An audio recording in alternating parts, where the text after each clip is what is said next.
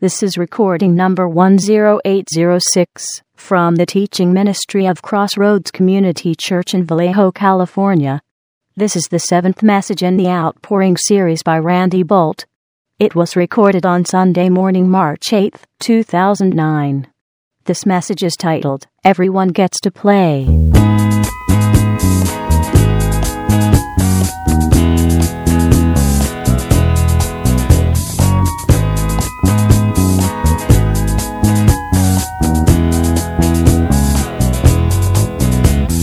People of good report. They need a testimony. Now, testimony is something that I declare out of my experience. When you're on the stand in a court of law and you give testimony, you're you're describing what you've seen, heard, or experienced firsthand. Firsthand. I have seen this. I heard him say. I saw him do. He did this. She did this to me. First-hand experience. It's powerful stuff in the kingdom of God. If you have a testimony, the Bible says in Revelation 12:11, you have a powerful weapon. In that verse, it says that we overcome him. We overcome the devil, the adversary, with the word of our testimony and the blood of the Lamb. Have you encountered the living Christ? Have you experienced his forgiveness? Have you had him transform and touch your life? If so, you have a testimony. You qualify. The next qualification that is given in this passage is that you had to be filled with the Holy Spirit. Spirit fullness. Remember Acts chapter 1 verse 8. Jesus commissioning his church. He says, don't go anywhere. Stay here, because after the Holy Spirit comes upon you, then you'll receive power to be witnesses to me in Jerusalem, Judea, and Samaria, and the uttermost parts of the earth. Dear one, we cannot do what God has called us to do outside of the power of the Holy Spirit. None of us are smart enough. None of us are creative enough. None of us are wise enough. We need the power of the Holy Spirit. The third thing is a servant heart. A servant heart. These guys were called to make sure that the widows got fed. Not to be on the platform in the spotlight, have people, bow down to them and all that. It was just making sure that the daily distribution of food to these widows got managed correctly. Servant-heartedness. And servant-heartedness is always at the bottom of every ministry. Every fruitful, every genuine ministry is at its heart a desire to serve others and God. If you have a testimony, if you have been filled with the Holy Spirit and you want to dig in and serve people in the name of the Lord, you're on the team and we need you. Now, go on and read with me beginning at verse 8. And Stephen, this is one of these 7 guys. We read his name earlier. Stephen, full of faith and power, did great wonders and signs among the people. This is a guy who took his job seriously. He not only served the needs of the widows, but he started allowing God to use him in powerful ways. Wonders and signs followed this man.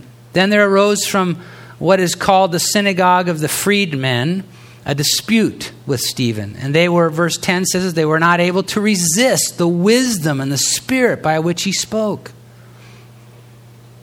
Then they secretly induced men to say, we have heard him speak blasphemous words against Moses and God. And they stirred up the people and the elders and the scribes, and they came upon him, seized him, brought him to the council. They also set up false witnesses who said, this man does not cease to speak blasphemous words against this holy place and the law. For we have heard him say that this Jesus of Nazareth will destroy this place and change the customs which Moses delivered to us. And all who sat in the council, looking steadfastly at him, saw his face as the face of an angel.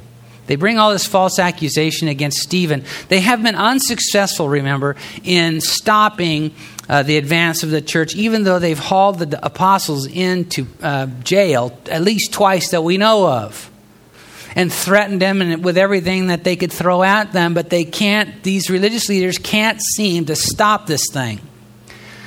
Now they've got someone they think they may be able to get their teeth into.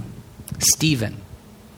So they accuse him, and while he is standing before them, being falsely accused, it says that they look upon him, and they see in him the touch of God. He looks like an angel. An angel, by the way, is not just somebody with wings and a harp.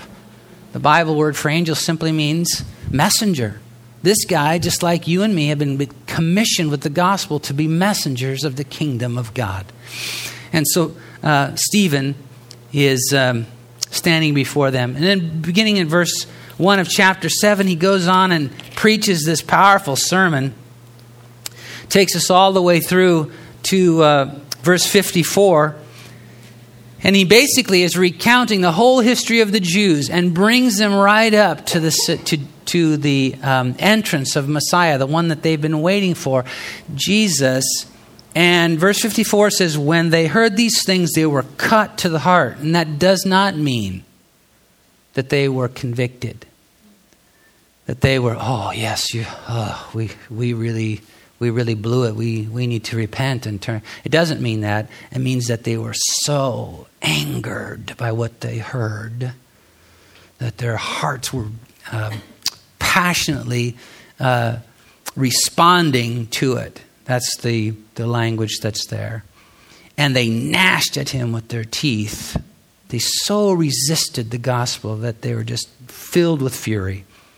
But he, Stephen, verse 55 says, being full of the Holy Spirit, gazed into heaven and saw the glory of God, and Jesus standing at the right hand of God, and said, look, I see the heavens opened and the Son of Man standing at the right hand of God. Then they cried out with a loud voice, stopped their ears, and ran at him with one accord, and they cast him out of the city and stoned him. And the witnesses laid down their clothes at the feet of a young man named Saul. Take note of this. This is our first introduction to probably the most influential person of the rest of the New Testament. Saul will become the Apostle Paul. So they laid their garments at the feet of this guy named Saul, and they stoned Stephen as he was calling on God and saying, Lord Jesus, receive my spirit. Then he knelt down. Stones are flying. His life is ebbing. He cries out with a loud voice, Lord, do not charge them with this sin. And when he had said this, he fell asleep. And the religious leaders have now tasted first blood. And they launch a rampage upon the church. Now they think they can stop this thing. And Saul is a key player. Chapter 8, verse 1. Now Saul was consenting to his death. At that time, a great persecution arose against the church, which was at Jerusalem, and they were all scattered throughout the regions of Judea and Samaria, except the apostles. We're going to come back to that in a minute, but I want to just talk to you about a couple of things here we see out of the life of Stephen. We are not unopposed. I used to love when I was, I already told you my little story about not being the best of athletes. So I used to like it when we would have a bye, or we'd show up at the field and the other team wouldn't show up. That was always a good day. But dear ones, in the kingdom of God, we do not have a bye. We are opposed. We have an adversary who understands the significance. Most of us don't, but he understands the significance of what's going on. And he wants to stamp out the advance of the gospel. And our adversary does not play fair. He does not play fair. He does not play by the rules. He delights in kicking you when you're down. In fact, stomping your face when you're down. But, dear one, he cannot win. He cannot win. Even here, when the religious leaders think they have the church on the run, they've killed their first, significant leader of the church, and they think, now we got this thing. Even then, what happens? Chapter 8, verse 1, the church is scattered because of the unleashing of this persecution that happens. But what did Jesus say to his church? He said, you'll be witnesses to me in Jerusalem, Judea, Samaria, the uttermost parts of the earth. To this point, they've stuck They're stuck in Jerusalem. The advance of the gospel is not happening. So I'm not saying that God unleashed this persecution, but even when the devil was thinking he was having the upper hand, God was greater still and used that persecution to spread his church. And now what he commanded his church to do, they're doing. He cannot win. Every time the adversary focuses in on some area of your life and thinks he's going to drive a stake through your heart, that's just about the time when Romans 8:28 comes into play. God causes all things to work together for good to those who love God, to those who are called according to his purpose. You know, we need the challenge that we face in these kinds of times in order to stay focused on the goal, not our own comfort, because the gravitational pull in our lives is always towards comfort. Have you noticed that? We always want to be comfortable. But you know what? Comfortable people, listen to me, comfortable people are never happy. Never. Because we weren't made for selfishness. We weren't designed that way. And when our life focuses in, now I'm not saying that you shouldn't enjoy those times of, respite, but if your life is all about how to make your life more predictable, more secure, more comfortable, I can promise you will not be happy. You are not designed for selfishness.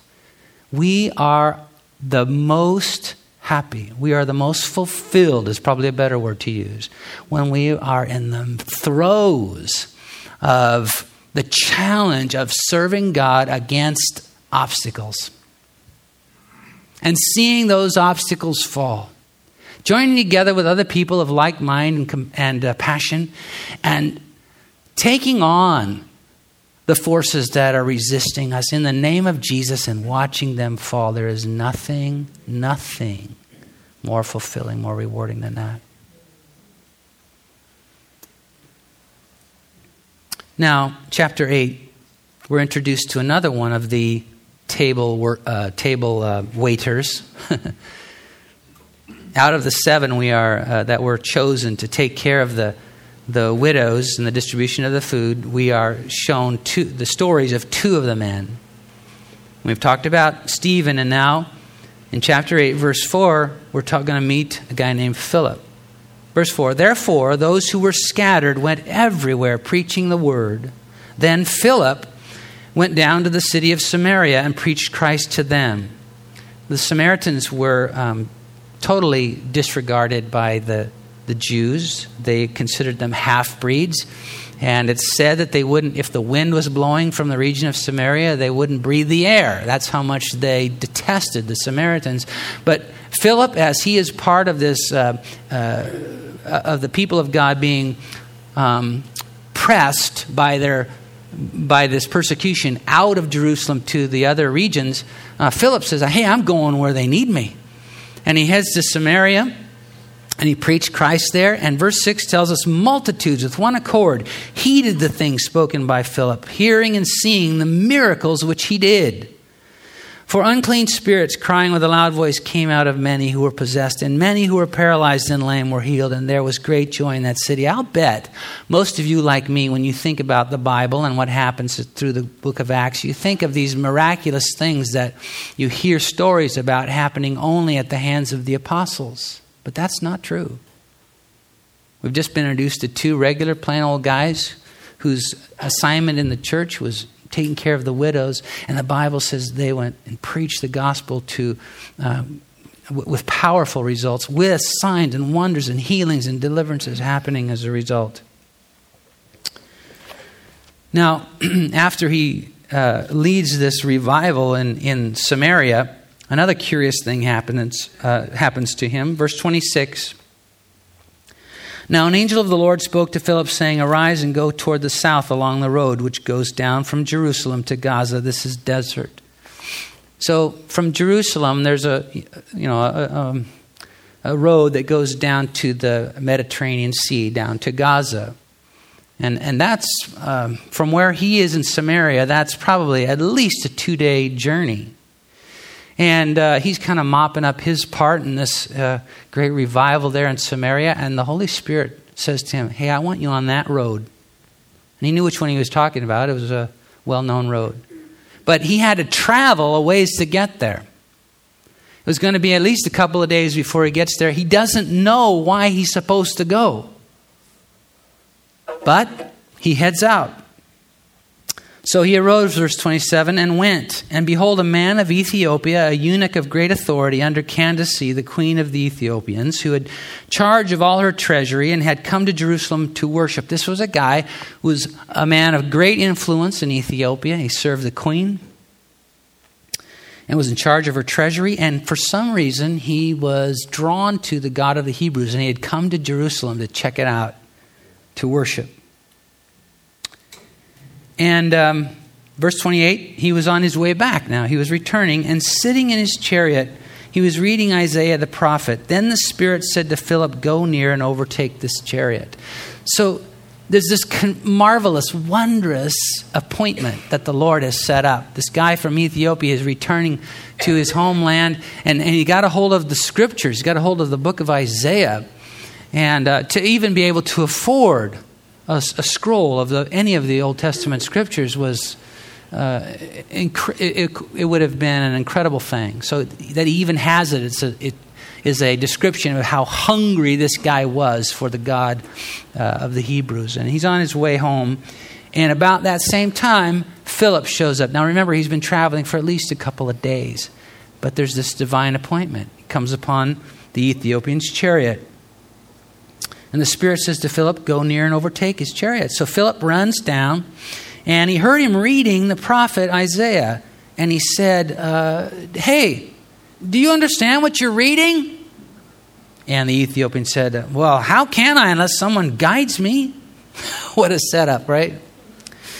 And he asked Philip to come up and sit with him. The place in the scripture where he read was this. This is quoting from Isaiah. This is where he was reading, sitting there in his chariot. He was led as a sheep to the slaughter, and as a lamb before its shearers is silent, so he opened not his mouth. In his humiliation, his justice was taken away. And who will declare his generation? For his life is taken from the earth. So the eunuch answered Philip and said, I ask you, of whom does the prophet say this?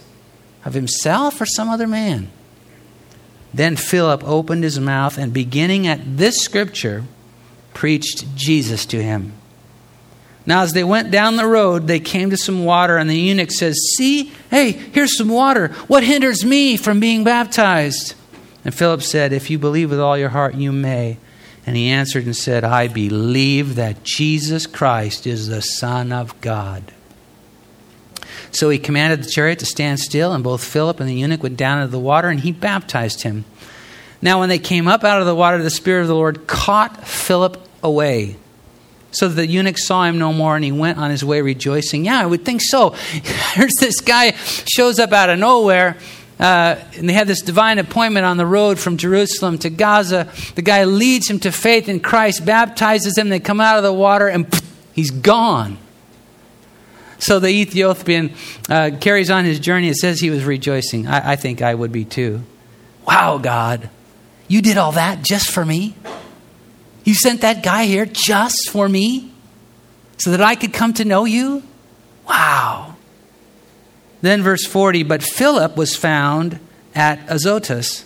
That's another city a long distance away. He just appears there. And passing through, he preached in all the cities till he came to Caesarea. Now, this is one of those things you read it and you go, that can't happen. That just can't happen. How is that possible? I want to tell you, the book of Acts is full of stuff like that. And that book is in this Bible because it can happen. It does happen. It will happen. God loves people. And God wants to use you and me in miraculous ways to see people saved, healed, restored, and redeemed. I've never had the experience of, beam me up, Scotty. But I've certainly seen a lot of miraculous things take place in and through my life. And I don't want to be looking on those experiences through the rearview mirror as things that once happened to me. I want them to be part of my life now and in the future. God, work miraculously. Do your stuff. Do the stuff. And let me be part of that. We're going to close out this morning just saying a couple of things about this passage that we read. So everyone gets to play. There are a few basic qualifications, and we are not unopposed. And so we need to trust the coach, even when it doesn't make sense.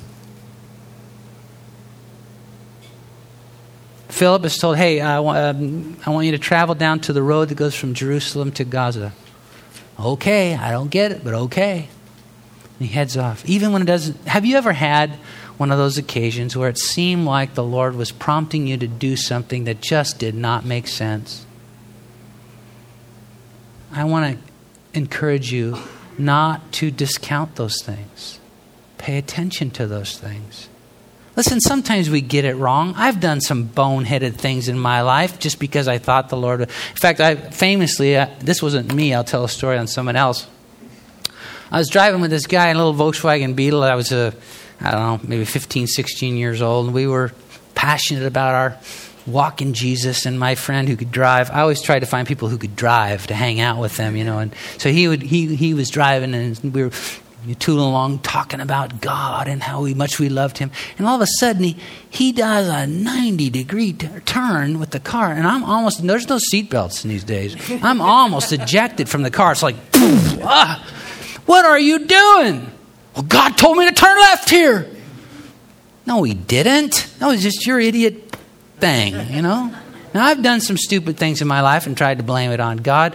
But one thing I want to not do is get so sophisticated and have in place such a pattern of discounting the things that don't make sense to me that God can't speak to me like that anymore. I want to be willing to make a few mistakes so that the powerful things that God wants to do can happen.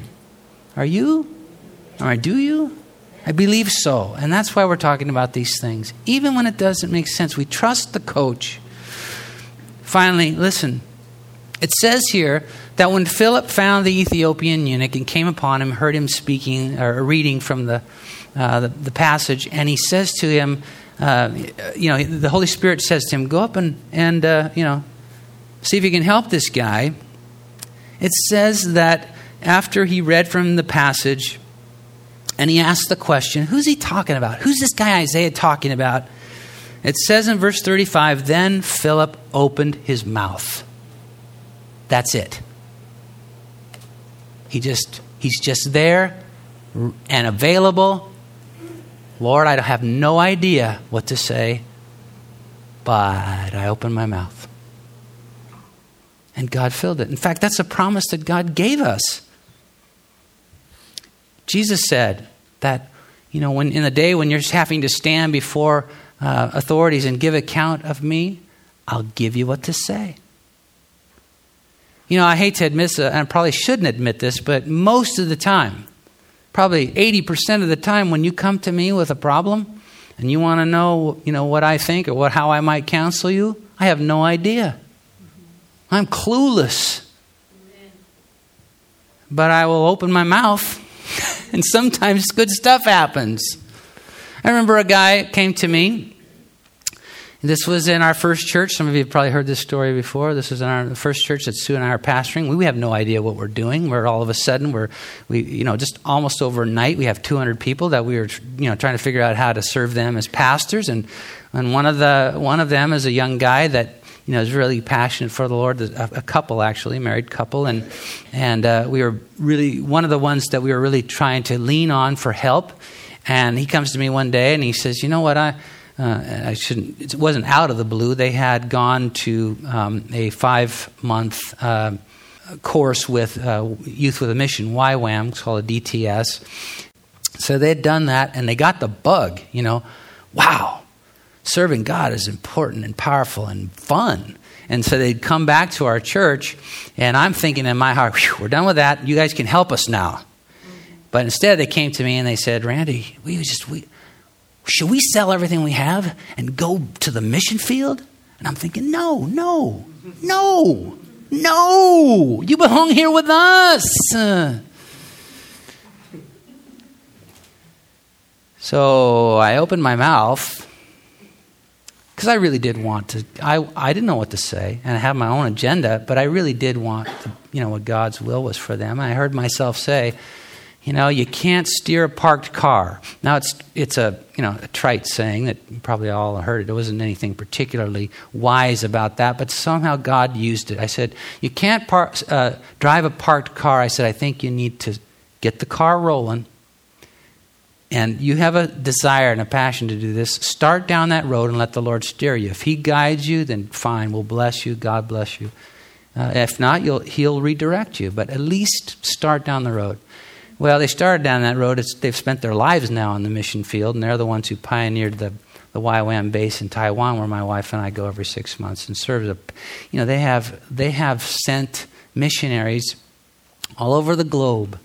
I mean, it's a powerful thing that happened. I can't even describe it to you unless you would have the chance to visit there and see the throbbing passion of the hundreds of people that they are all the time serving and training and releasing to parts of the world to serve Jesus. That God would have done what He was going to do anyway, but He used me and a little thing that I said to launch them. A word of wisdom. Another one of the gifts of the Spirit. I told you I'd highlight those as we encountered them in this study. All God is ever asking any of us is just suit up, show up, and bring our A game. That's it. You don't have to have all the answers. You don't have to have any great skills, because none of it matters anyway. The worship team and I met out here in the hallway before the service this morning. I opened my mouth. The first thing I said in terms of prayer was, God, we have nothing to offer you today but our willingness. That's it. Stand with me as we close in prayer today, because it's my desire, as I'm sure it is yours, make ourselves available to the Lord. Don't you want that? I want to be available to Him. I was prepared to tell you some other stories about the word of wisdom, but you get it. The word of wisdom, the gift of the word of wisdom is simply God granting to us something of His wisdom that we can share with someone else. Like Philip, when he opened his mouth and starting where the guy was in Isaiah, preached Christ to him.